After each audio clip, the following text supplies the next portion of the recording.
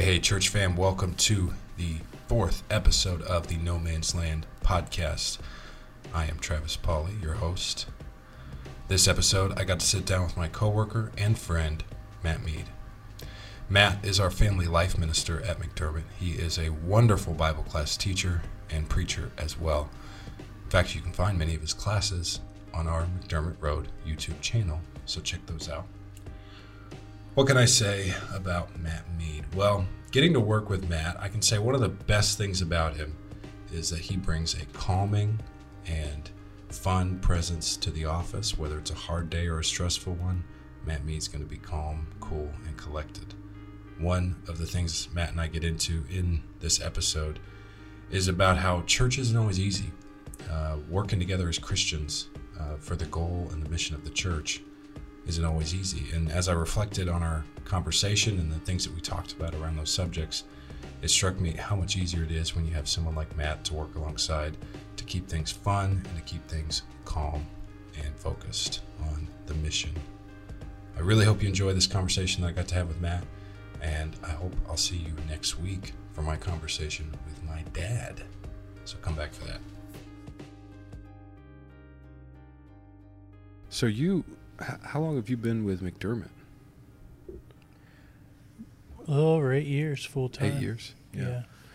So, I interned here in 2012. That's right. And then I went back for my senior year at Harding, and then I had come back under the assumption of working here for a year as they search for a youth minister. Right. And then about a quarter of the way into that year, made it official. So Nice. I've been here continuously since May of 13. Okay. Man. So that's, because you've been here, because my family got here around fall of 13. So, you've been here. Yeah, right at the same time. Right about the same time. That's interesting. And you grew up in Fort Worth. In Fort Worth. Area. And you've always been Are in we church. on right now? Yeah. Oh, I'm sorry. I like to glide. Okay. Well, I like to glide right in. But I might. Who knows what the edit point I'll pick up at? But I was thinking about one of the things that has made me kind of want to do a podcast like this, kind of like we were talking about at lunch, like the brothers keepers type thing.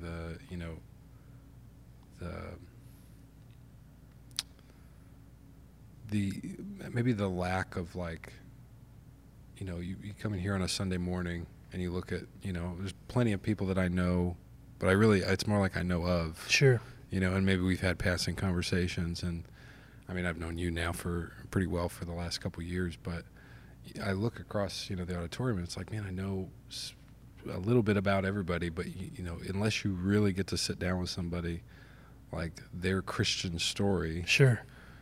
can be a complete mystery to you. And so, and I was thinking about trying to think through what could be some of the consequences of not knowing somebody's story, how they came to Christ, why they came to Christ, why they stay with Christ, why they continue to be a Christian.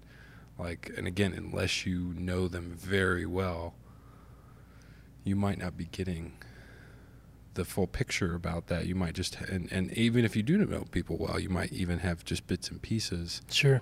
So I was kind of looking for a way to have those conversations, and then why not do it for a crowd, for a virtual audience. But so you grew up in the church. Yeah, I grew up always going to church. Can't really remember. We didn't have a time in which we didn't go consistently. So grew up in the Fort Worth area. I guess at 3 different churches really. But from 5th grade on, we lived in North Richland Hills and went to the College Hill Church there. And it's where my brother preaches now, and my dad's a shepherd there. And so, oh wow, it's been, we lived 5 houses down from the building, and so it was just kind of our little neighborhood church, and a great place to grow up for sure. That's awesome. And so your brother Stephen, right? How long has he been preaching there? He's been preaching there since May of 15, so okay, over 6 years now. So wow. That's awesome. Yeah, it's been really good. He spoke during our summer series during the COVID times. He did he turned in he did a video during the COVID deal. That's right. He's been here one other time, one of the years that we did the live summer series. So it's always fun to have him come over and do that. I've got to go over and do that there once or twice. And that's cool. It's always fun to go home and do that. So did you know, when did you know you wanted to be in ministry? Is that something you went to college with it in mind?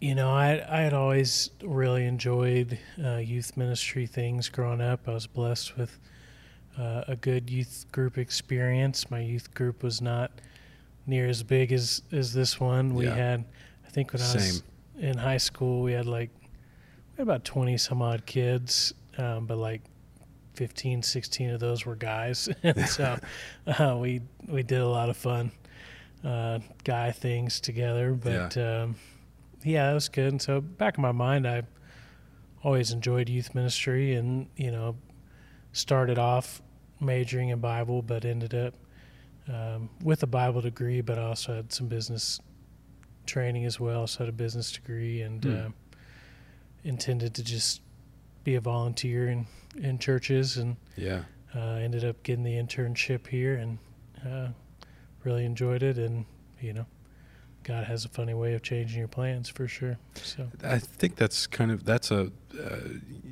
a common story that nobody comes here in a common way. Like nobody comes to ministry in the same way. And I don't know. I know a handful of people where I've talked to them, ministers, where it's like, no, that's always what they knew they wanted to do. But I think so many people, it's like, you know, as opportunities come along, and then you see where you have an opportunity to, where it's not just a good opportunity for you, but it's a good opportunity for you to make an impact and make, you know, it's for your unique skill set. And did you kind of feel like that coming to McDermott Road? Because at the time, from what I remember, would have looked very different. Yeah, you know, one of the things I always enjoyed about, you know, those first couple of years at McDermott Road was, you know, I would say I always experienced being in a healthy church growing up, but I wouldn't say it was like, and this is not a slight, I wouldn't say it was a church that necessarily had a forward-looking vision, you know, about, you know, McDermott Road had this church plant DNA. I had the blessing of living with James and Deborah when I interned, and, you know, James is a guy who, you know, is very passionate about, you know, talking about the role of the church in the community, and is a very creative guy. And so I always appreciated, you know, the church's desire to try new things and to step out there and to really think about, hey, where are we going to be in 5 years? Where are we going to be in 10 years? You know, how are we going to continue growing here? And that was an experience that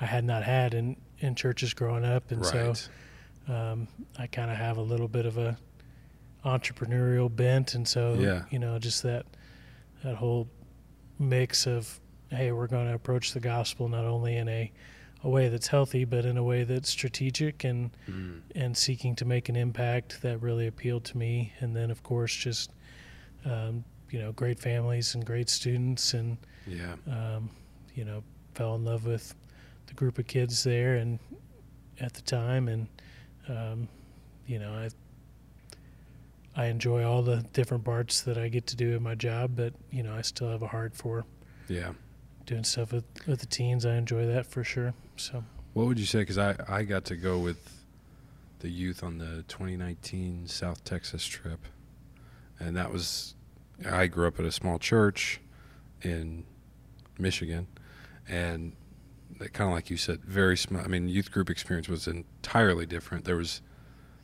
no structure, which had its pros and cons. Sure. Like, I was like, when I got in like my senior year, me and a buddy were kind of the ones that were like, hey, let's go do this. There wasn't necessarily a leader, you know, from the church per se, and certainly not a staff position. It was just, and then coming down here, it's just like night and day difference to the organization of it, and so that was like, getting to be on that trip was unlike anything I'd ever experienced. And I was thinking about, like, what would you say is like your favorite thing about working with kids? I think for me, like, there are people that are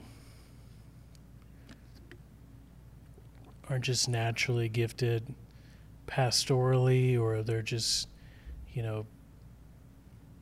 above and beyond just teachers and communicators and stuff. I think, for me, I really enjoy, the one-on-one connection. I mean, I enjoy that. But I really enjoy the group time. Like, I mean, I'm always drawn to the trips because we have big groups, and just, I love watching the kids worship. I love watching them interact with each other. That's one of my favorite things about the environments that we try to create on trips. We try not to overschedule.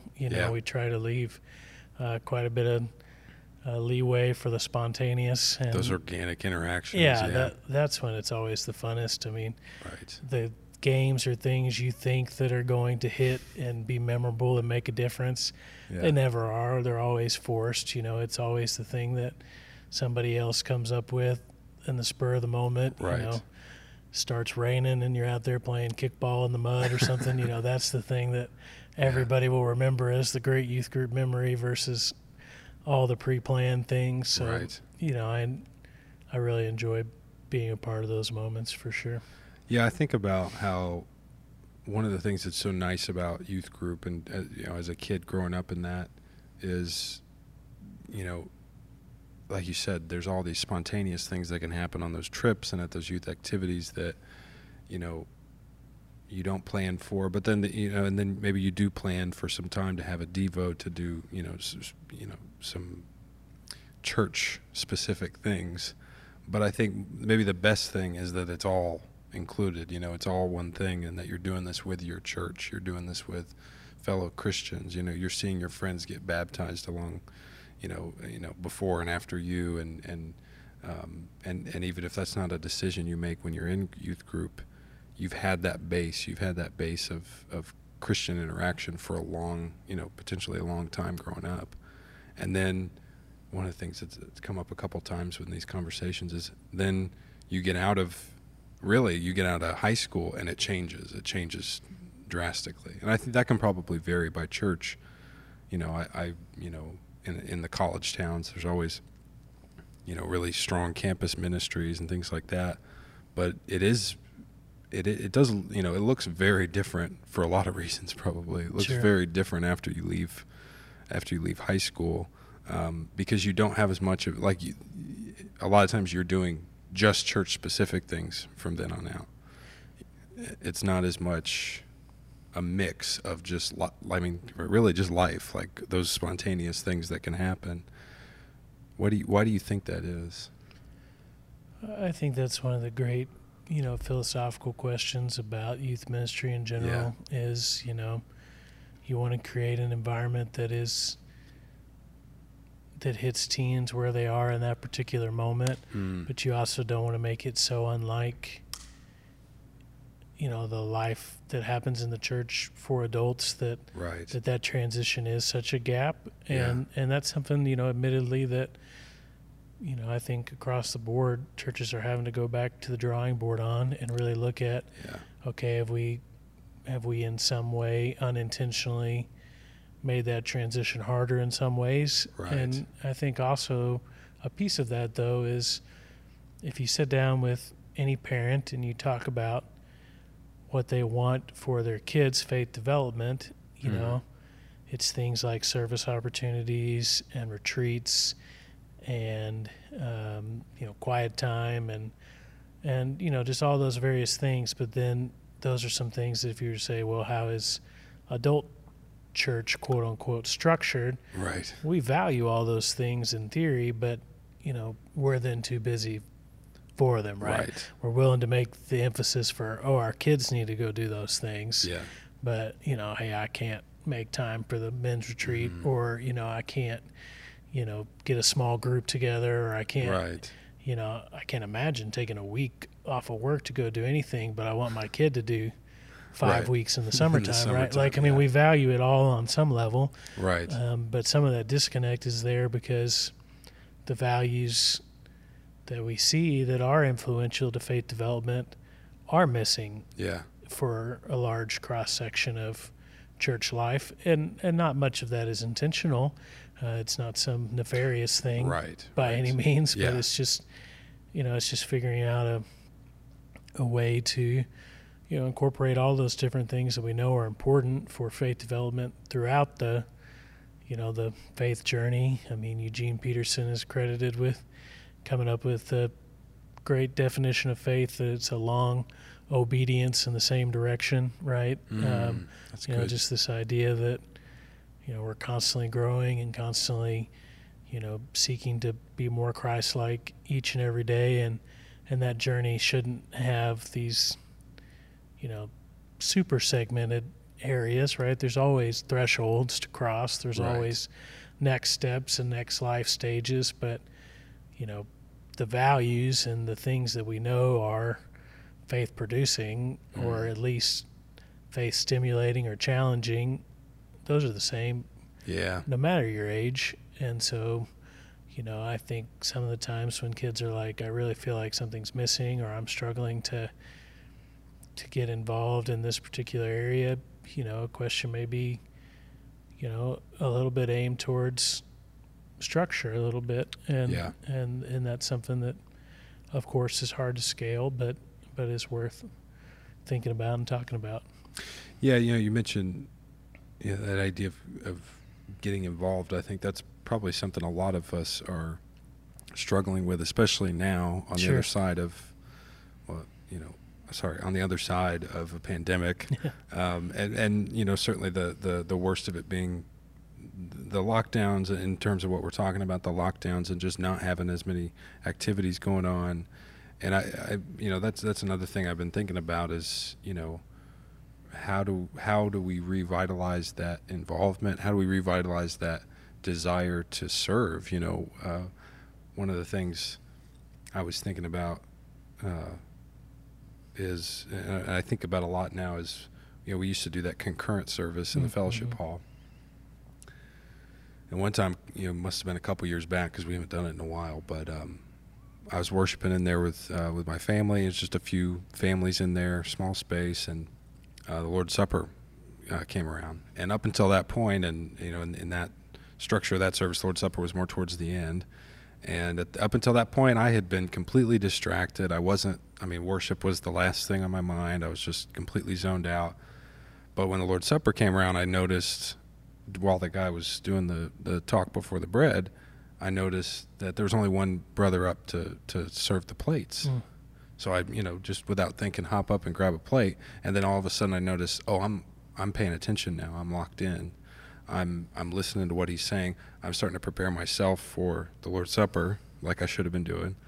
And I think about that a lot, because I think, the opportunity to serve, we talk about it a lot. Like there's a reciprocal part. Like, it's not only are you doing something that can help other people, but you're doing something that, it does have a way of, making you connect and making you focused and making you, quite frankly, just care more about what's going on.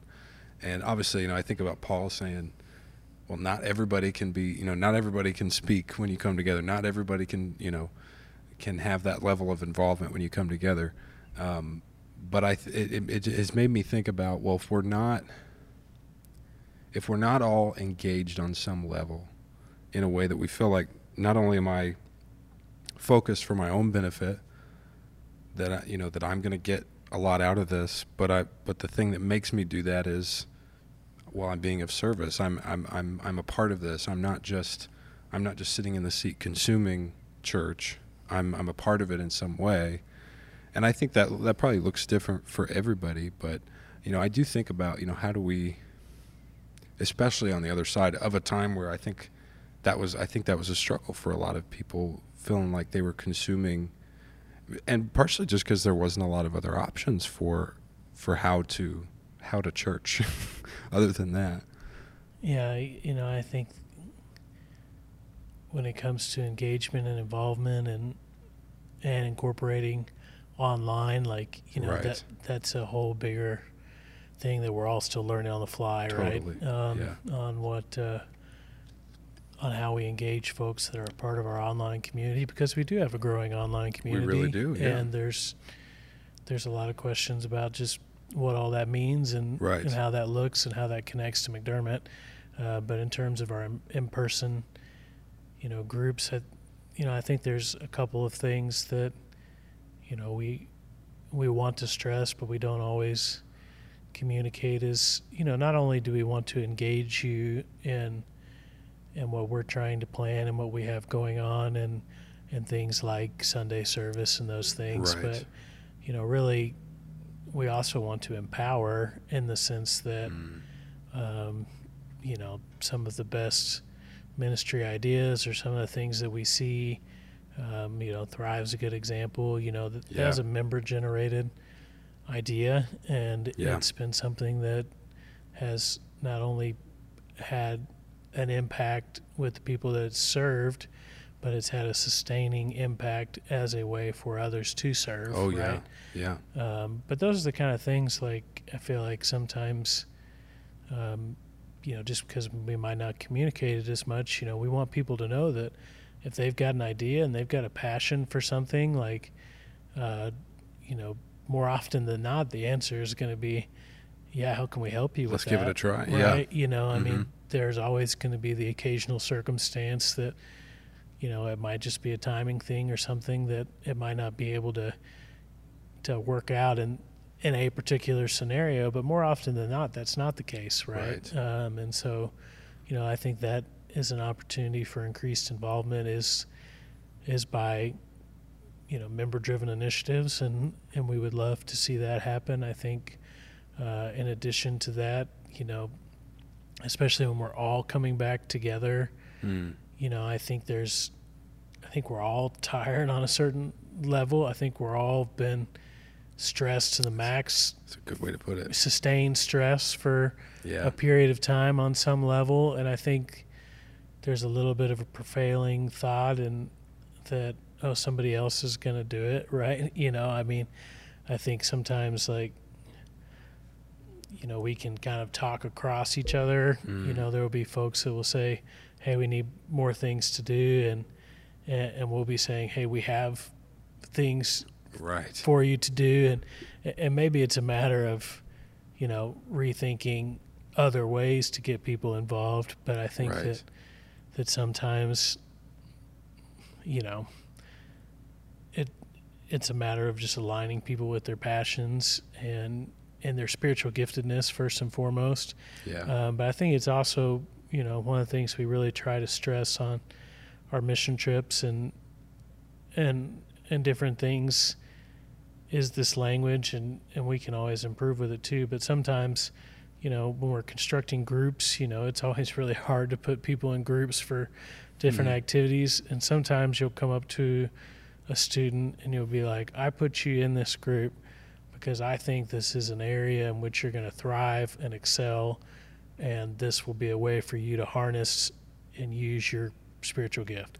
And sometimes you'll come up to a student and you'll be like, this week I put you in this group because I think this is going to be tough for you. I think this is going to stretch you, but I think you're going to learn something about yourself and hopefully learn something about God this week. And I think sometimes when it comes to our service, like, I think we've got to have a blend of both, right? We've got to be seeking opportunities that we know are in line with our natural giftedness, but we also have to be seeking opportunities that are going to put us out of our comfort zone, not only for our own growth, but, it's often a witness to others when you see folks that are taking on something that, might not be there.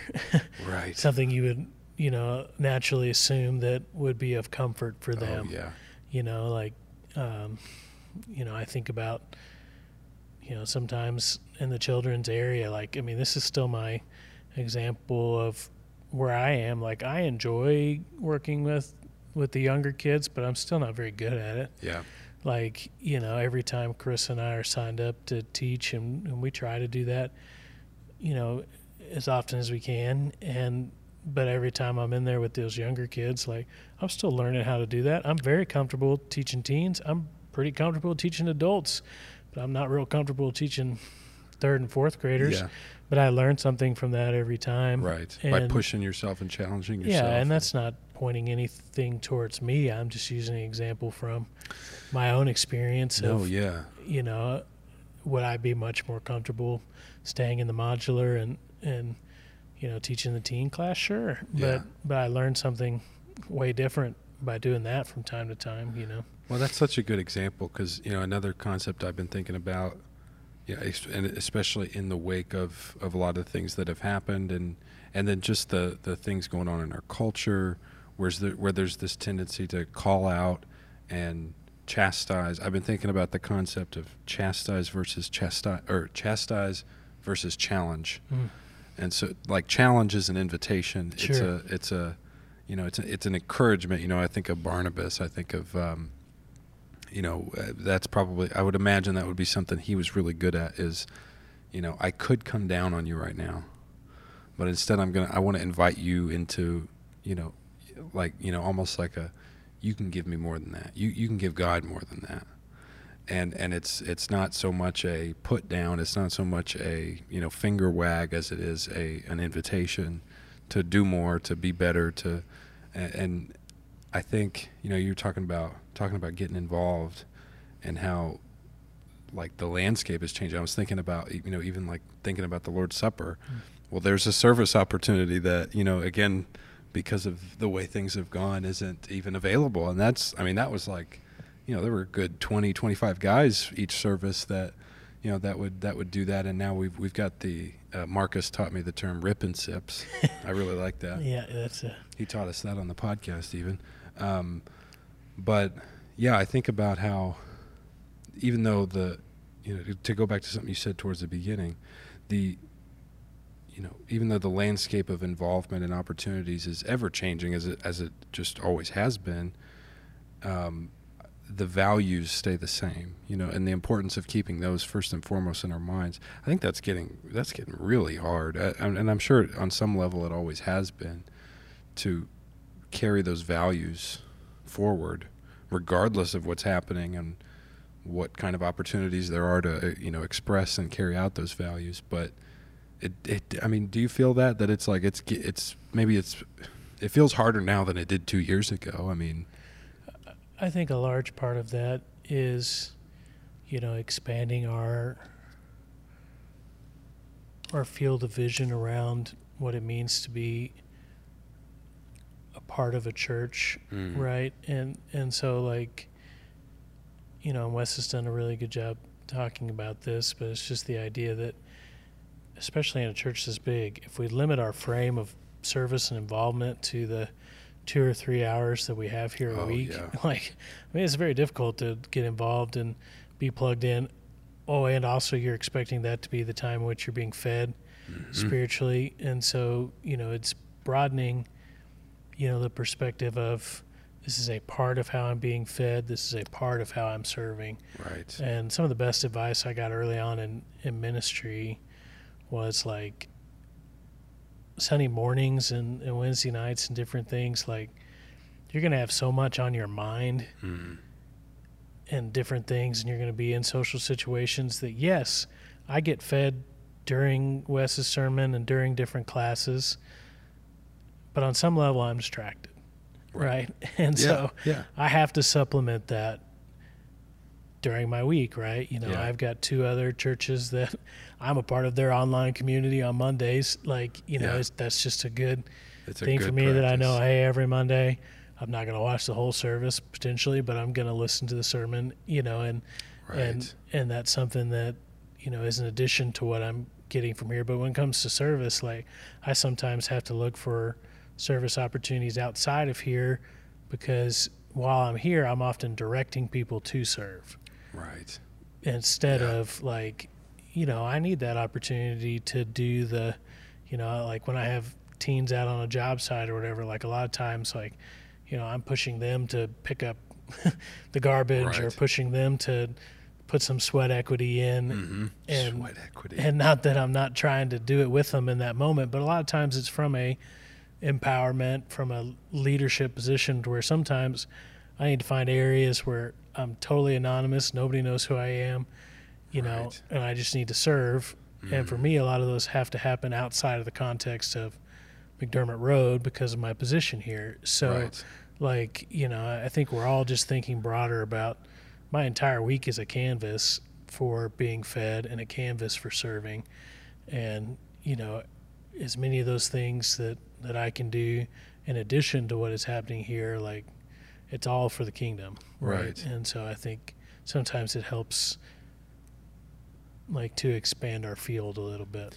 Man, I really like that, though, the idea of, because you just said something that reminded me so much of things we see in the New Testament, and the whether it's Christ talking or Peter or Paul talking about the Christian mission and how we do have different roles. You were talking about, because of your position here, a lot of times that's you helping others serve, and then but then you find the importance of putting yourself in the serving position, like in the more on the ground level position at other times. It's like, I think that's again, that just harkens to mind so many different passages in the New Testament, that idea of sometimes you're going to be in the position of a leader, sometimes you're going to be in the position of and sometimes you could always be in that position if you wanted it, but the importance of taking an opportunity to put yourself at the lowest rung, or it just, I want to, like you said, I like you use the word sweat equity. That we all have the need to break a sweat now and then, whether it's doing hard work and actually breaking a sweat, or just doing something that there's not going to be maybe an obvious reward for me other than the reward of putting in a sweat for Jesus, for the church. Yeah. It's one of those things that, just that example, but it's true across so many different ones. Like, we think about just how God is such a incredible creator of, like, even the task of serving, even in the worst ways sometimes, like, is so restorative to you. Like, painting a house in the hot sun, that can be a miserable thing.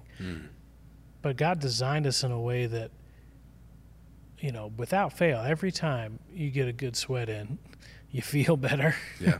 Your mind is clear. Right. You're less stressed. You're more able to be engaged afterwards. And people, will sometimes, think, hey, they'll put that value in something else, some, meditation or whatever. Well, it all goes back to God's design, whatever you call it. Like, and sometimes, there are added benefits to serving in that way. But I mean, there's a lot of service that doesn't, isn't sweat equity. But that's one of the cool things about that particular one, is it does have some immediate blessings for you from a restorative standpoint. Yeah. But you're also blessing others, and one of the things that just shows the difficulty of any scenario that we're in, because we're humans, is anytime we go work with somebody, you'll have to give the reminder not only to yourself but to the people that you're working on a team with, that, like, when you're painting a house, hey, when the homeowner comes out of the house, stop what you're doing and key into the homeowner. Right. But that's just our mindset sometimes, that we're so task oriented. Oh yeah. Oh man, I'm gonna paint this house for that person, but I didn't talk to him. That's what I'm doing. Right. Exactly. It's like, I'm here today to paint this house. I definitely have a tendency to do that. That can happen in church, things too. Like, I mean, somebody has their role that, hey, they're such and such for this congregation, that it pulls them unintentionally out of the life of that congregation. Yeah. Right. Like, I'm Mr.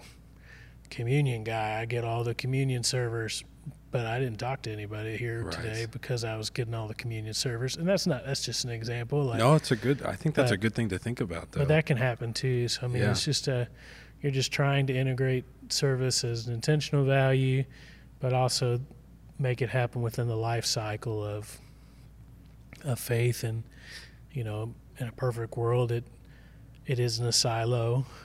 It is a an outpouring of, the Spirit and an outpouring of, what you're pursuing in terms of kingdom discipleship. Yeah, because I think what you're talking about like sort of diversifying your range of opportunities that you have to serve, and I'm going to use the phrase again, I keep using it, do church, in different ways. I think it also seems to me that would be kind of a good antidote to something like burnout, because I think a lot of times, we talk about burnout sometimes related to like jobs or, sure, things like that. But I think we've all probably seen and maybe experienced on some level Christian burnout and sure, just church burnout. And, sure.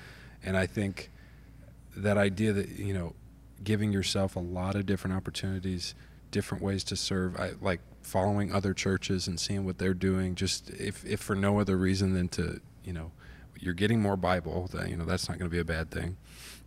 And then you're also getting another perspective on, the church at large, not just the congregation that you're committed to working with, which I think can be really good. Because I think, another one of the things I've been thinking about a lot is that burnout, and that, that I've seen happen a lot with folks in church. And, the church I grew up at, there was a fair amount of division during that time.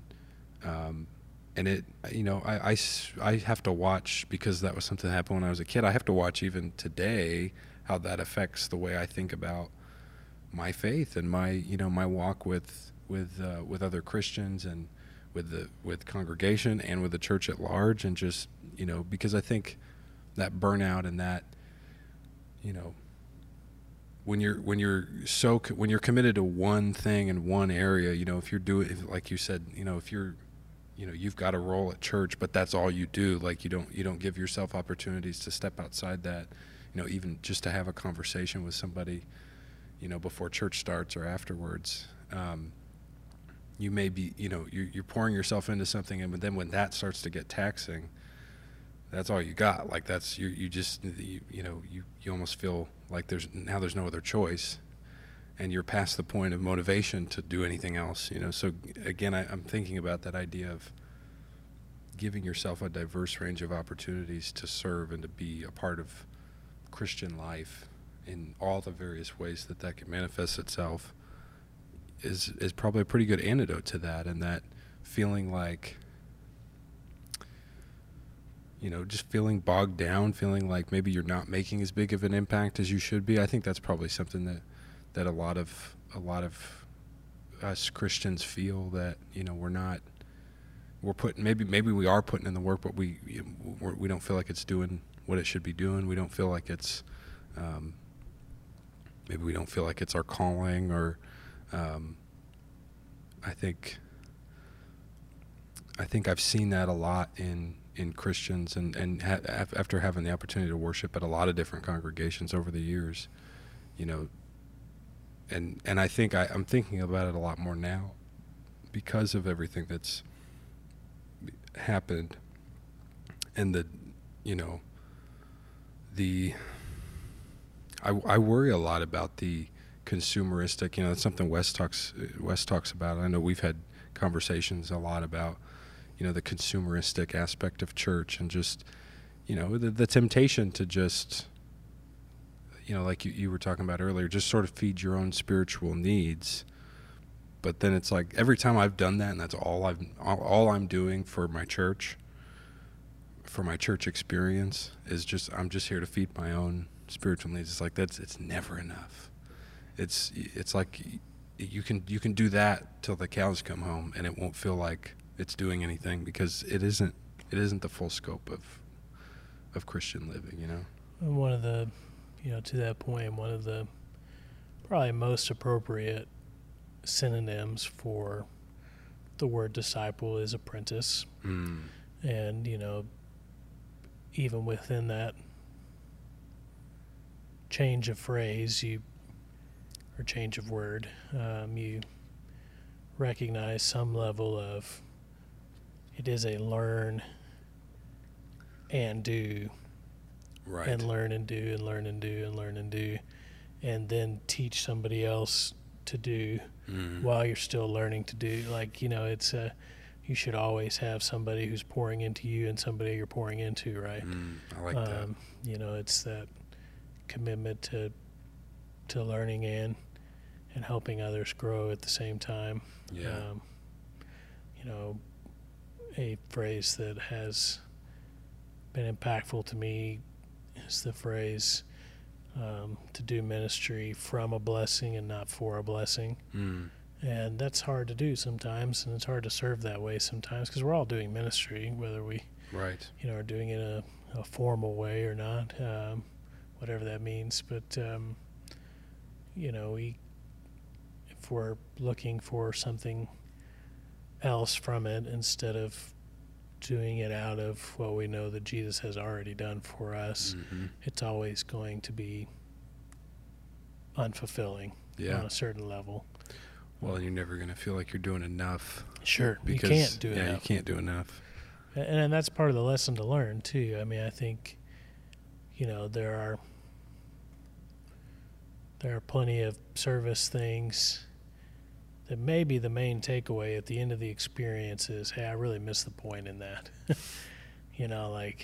I tried to play the role of provider, or I tried to insert some level of control into this situation, or I, in my mind, created I'm not like them scenario. Right. And maybe, as you're driving home from whatever you're doing, that realization coming to your mind or your heart on some level is what you were meant to learn that day. Yeah. And you only know that by getting out there and doing it. That's true. There have been plenty of opportunities over the years where, I've gone away from something and be like, man, I really missed the point in that. I did it, but I didn't have my heart in the right place when I did it. But coming to that level of awareness is a part of growth. Right. And well, like you said, you're probably not going to figure that out unless you do it. Right. I remember at one time, for a long time, I was very cynical about mission trips. Not all mission trips, but there was sometimes there'd be a group going from some college thing I was doing or whatever, and it was like at the end of the day, there always had to be the pitch of to get people to go, you'll get the warm fuzzy feeling. And I always had this sense of well, that's not what it's supposed to be about, but then over time I started realizing, well, wouldn't it be better to help people and then figure that out, that, oh, it wasn't about me? Maybe you realized that on the way home. Maybe you didn't get that while you were there, but you still help people. You still had the opportunity to meet new people and have new experiences. And, so like you said, even if that's the lesson you got to learn, it's still doing it and learning the lesson is better than not doing it and not having the opportunity to mess up. And that's one of the great stories that, I wish had more details on, as you mentioned Barnabas earlier, but the whole Barnabas, Paul, John, Mark, thing, they're learning through serving as they're going, right? And, there's never a blueprint or a map for certain situations, and I think that is hopefully something that we've all been reminded of the last couple of years, and that's the same for any type of service or leadership. You go into it with a certain idea in your mind, and sometimes the outcome is different than you intended it to be, and sometimes that's for better, sometimes that's for worse, but you only know by doing it, right? There is no way to have the outcome assured before doing something that requires no faith, right? That's certainty.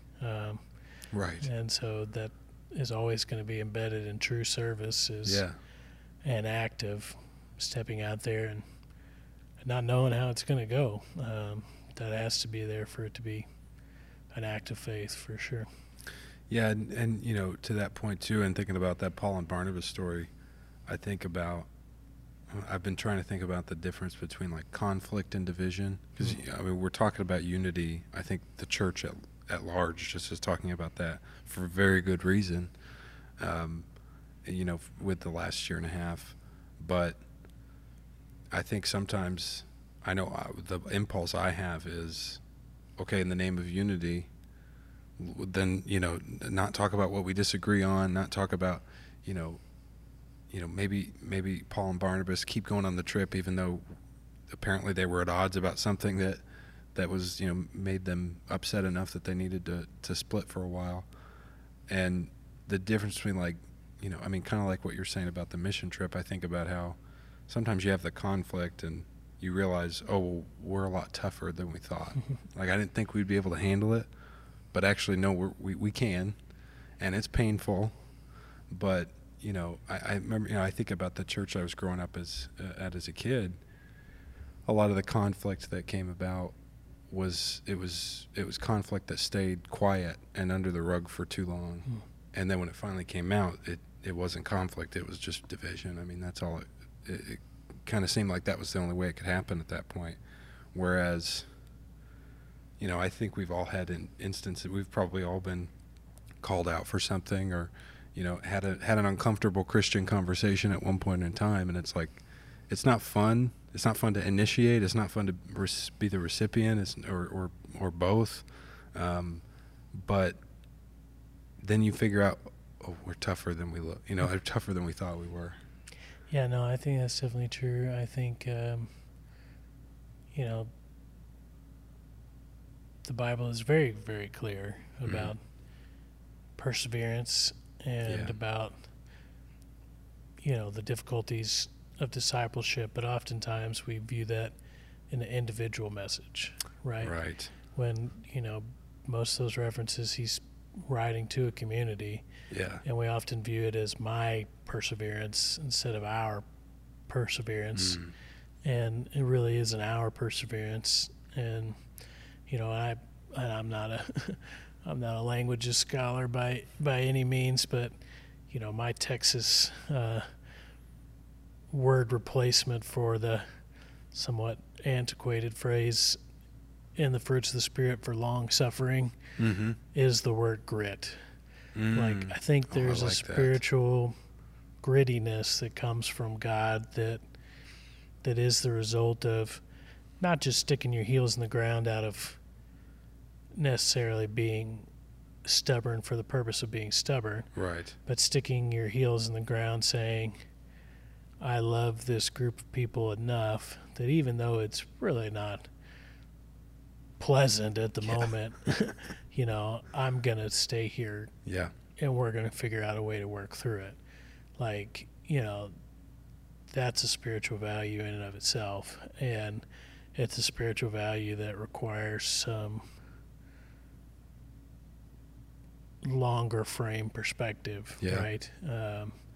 Because the short-term solution doesn't always embody the long-term value, right? Right. And sometimes we need the bigger sense of perspective, because that's just a part of being in a community. It mirrors a family in that way, and it requires some grit to be bonded with anybody. It just does. So, but I like that idea of grit. I like that word replacement too, that it's, like you said, it's the decision that even though it might be unpleasant, it might be, there's a kind of a maturation there that's like, when you've never had like if you're in a relationship and you've never really had a fight with somebody before, the prospect of fighting can be really intimidating, because you think, what if that's the end of it? Let's put this off as long as possible. Whereas once, with a little maturation, and you realize, oh no, we can get through that. We can fight and then eventually move on, and it might be unpleasant for a while, but like you said, that having a long-term, goal of, I'm not going anywhere. I know this is good to be committed to, and so that's what I'm going to do, even in spite of, it being hard at times. Like it really is like a maturity that I think only comes about by having something like grit and going, I keep stealing all of his things before he even comes on the podcast, but Wes and I were having a conversation about this idea a while back, and he talked about, sort of paraphrasing the message of God in the New Testament to the church, saying, you do this with, you follow Christ alongside my people, other people following Christ, or you don't do it at all. And I'd never thought about it in that way. And that's also been kind of an inspiration for a lot of things I'm thinking about in these conversations, is the urge I think a lot of people worldwide have, and I think probably a lot of us have had at one time or another, to be spiritual but not religious. Mm-hmm. And not, because then you remove all the hard parts. You remove all the hard parts of being a Christian, if you will. There's a story about an old minister who is asked, hey, it seems like on some level I've heard your sermons, I've read your books, you're not at the same place you were years ago, your views have changed and different things, and yet you're still at the same church. Like, have there been some areas of conflict or whatever? Like, how do you reconcile that? And he simply responded with the idea, well, it's a good boat from which to fish. And, basically what he was saying with that is, we're all trying to fish. Yeah. But we all need a boat to fish from. Yeah. And, our bigger motivation should be seeking the lost, right? Yeah. Bringing others to Jesus. Easy to forget that. And of course the church is important in its own right and has an important role for our spirituality and an important role for our, interconnectedness. I'm not downplaying that at all. But on some level, it is a vehicle by which we come together for the purpose of reaching out to the world around us. Right. And, heaven forbid, when the inner turmoil, while important, while worth leaning into, while worth working through and staying committed to, keeps us from casting our nets out, right? Mm-hmm. There's a difference between working through something while staying on mission, right? Yeah. And working through something after it's knocked you off course, right? And I think, it's a value that, is praised in the secular setting all the time. I mean, you can't read a management or a leadership book that doesn't talk about the benefit of intentional conflict, right? Or the benefit of, getting away from artificial harmony, to use the phrase, right? Yeah. That we want to be vulnerable or authentic and work through all those things, but it's in the context of pursuing whatever the mission of the organization is, right? They're not just getting together to have a good happy-feely, cry session for the sake of having a happy-feely cry session, right? They're doing it to lead for the benefit of organizational health so that they're able to do what they're meant to do better, right? Yes. That's in the context of the business world. Right. But there is some application to the church world, right? It's not maybe as crass as I just, put it there. Like, I'm not downplaying the worthwhile pursuit of feeling good and comfortable and and at home and but all you're those saying things. Be intentional about it. Yeah, it's a part of the reason you're seeking those things. Right. Is so you can move in alignment towards your goals. Mm-hmm. And it's the example of the rowing team, right? Mm-hmm. Just the amount of time spent making sure the oars are in sync. Right. Is about the rowers, of course, but it's ultimately about making sure the boat gets to its destination. Yep. Yeah.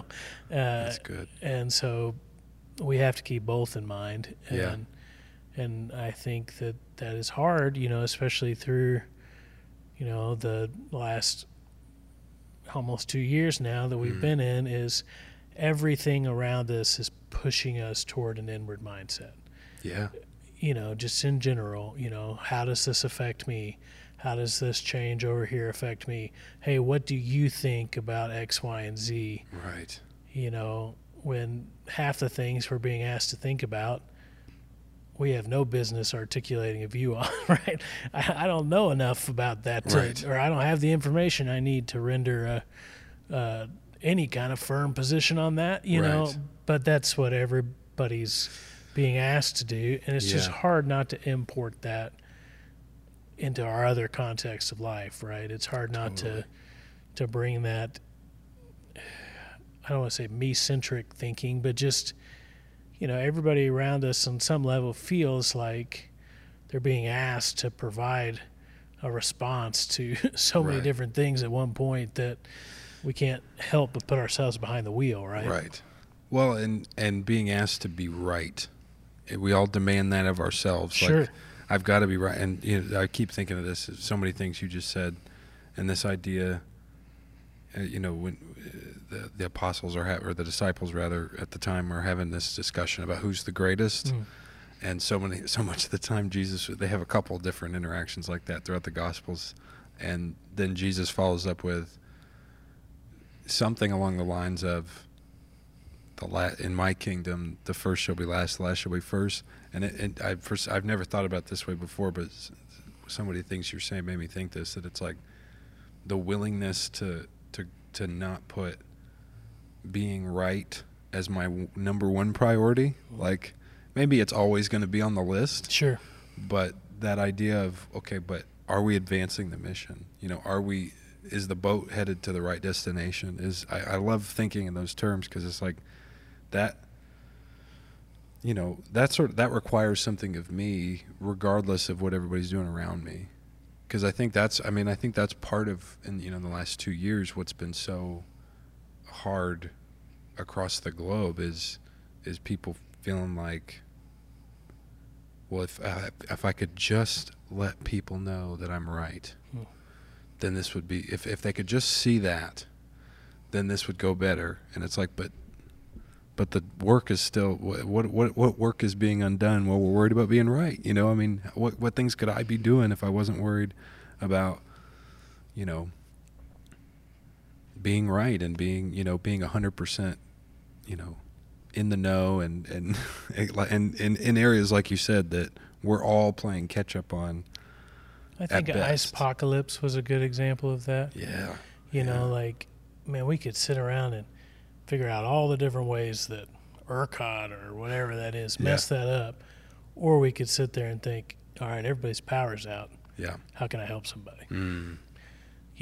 We could have, dissected the solutions from our nice red armchairs, right? Or we could have said, okay, in this moment, in a situation in which I literally have no direct control, I think probably each one of us has come home at some point and been like, I'm going to run for something, right?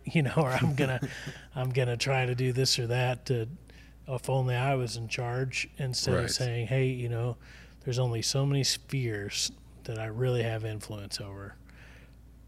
What am I going to do in the areas in which I can have an impact? And,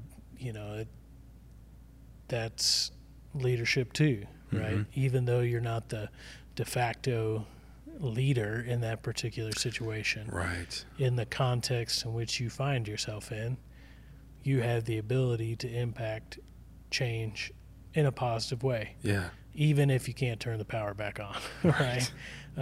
You can do something in the midst of the storm, right? In the midst of that particular situation, you can find a way to help somebody. And I think that, has been, a lot of that has, applied to a myriad of different things this year, in which we can affect policy, and we can affect, some of the larger themes sometimes, but we can respond to both circumstances and, others' responses to circumstances in a way that's God-honoring, in a way that is mission-focused, in a way that has a long-term view to know that we're going to come out of this. And,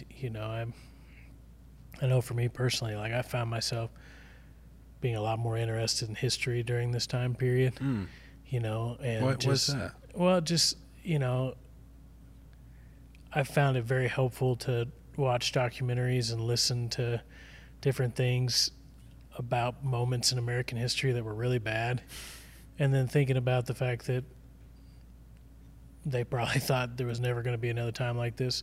But yet they moved out of it, right? And I think just that helps with some long-term perspective sometimes, good, yeah. and you just realize that, there's so many cyclical themes about human nature and about, just conflict in general. Like, Ecclesiastes is right in the sense that there's nothing new under the sun, right?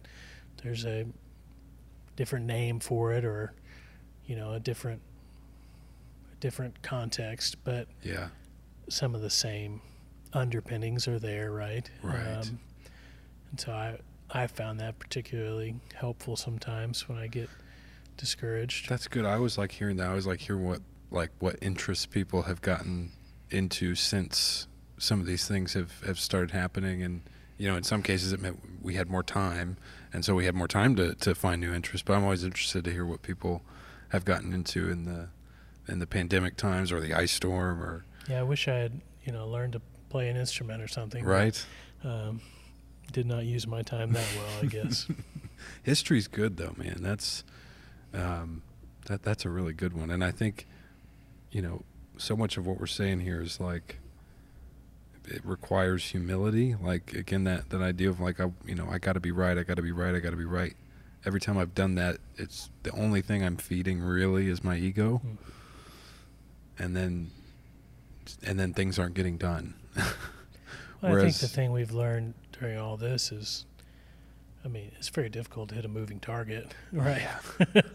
Yeah. And that's just life in general more often than not. And that's why we need a God that sees the whole board, right? Because we only see our little slice of it. Right. And, and